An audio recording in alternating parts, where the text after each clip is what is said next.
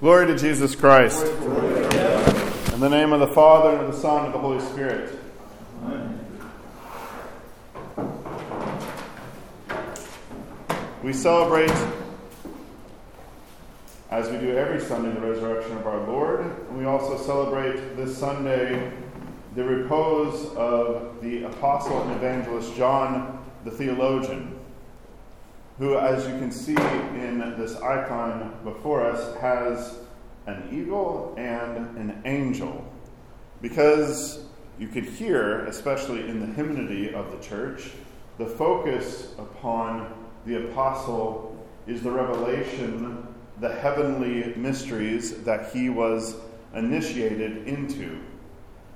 That is why he has the eagle, because he soars. This is the symbol for John. He soars into the heavens. And you also have an angel because he is familiar with angelic things, or the place where the angels dwell. The epistles that were read, you might be used to Old Testament readings, because as usually, if we have readings assigned for Vespers, we have Old Testament readings. Can anyone guess why we had New Testament readings this evening? Because it's for John, because he was an apostle. So if you have an apostle, you read something from that apostle. So if you have, for other saints, you will have Old Testament readings. The doors stay open for the New Testament readings. The lights stay on because it's the New Testament and the epistles that are being read. And you hear the themes that go throughout the entire Johannine corpus. That is the truth of God incarnate, and then what that truth means for us. That means that we are to love as God loves, as our Lord loves. This mystery that John was able to perceive was not, especially when the word Antichrist pops up, and as we hear it here in these epistles of John. You'll notice that as when he mentions Antichrist, he talks about that it's already present in his time period, and it has to do specifically for John the denial of who Jesus Christ was, as in that he was fully God and that he was fully man. The spirit of Antichrist is the denial that Jesus Christ came in the flesh, that he was truly God, that he was truly man. Because if we take that truth and we rip it apart, we rend it, we lose the entire purpose for what a Christian is called to love for. Because God, as we know in himself, God the Father, Son, and Holy Spirit, is a continuous offering of love. The love of the Father for the Son and his love towards the Father, and the Holy Spirit loving in between them. That there is this continuous giving of love that circulates. Of course, we have to be careful with all of our language and be aware when we're talking about God, especially in the relations between the Father, Son, and Holy Spirit, that we're using metaphors.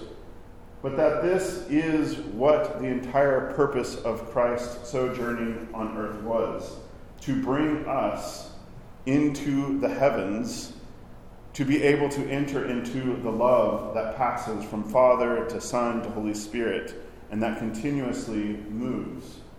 That we join in to, you could say, the dance of the Father, Son, and Holy Spirit. That we grow in love. It is always hard when we talk about the truths of the gospel for us to emphasize truth sometimes and think that we have to expend or lessen love, or that we have to go to the other extreme and that love somehow dampens down or triumphs over truth. But we see in the teaching of John the theologian, for a Christian, these have to be held together. It takes wisdom to hold them together. It's not always clear exactly how to hold those things together.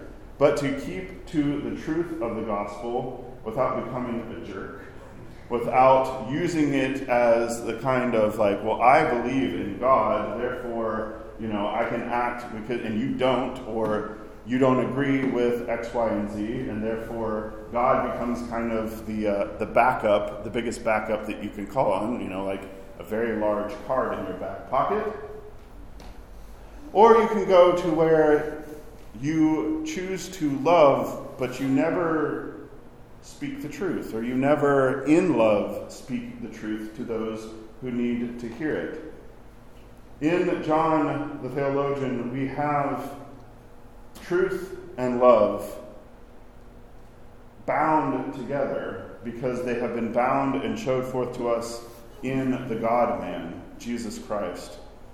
The church elevates John to a very high level. This is, if we wanted to have served a vigil this evening for John, if it had happened on a Monday or Tuesday, we could have served a vigil for him because the church looks to him and calls him even the apostle of love.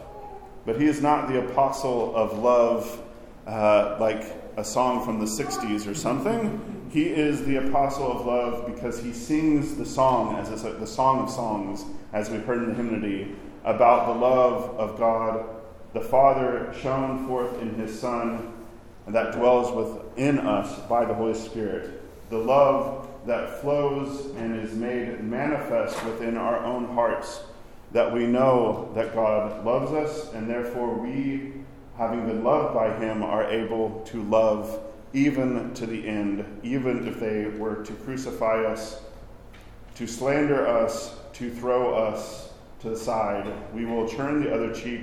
We will love and forgive upon the cross, just as our Lord.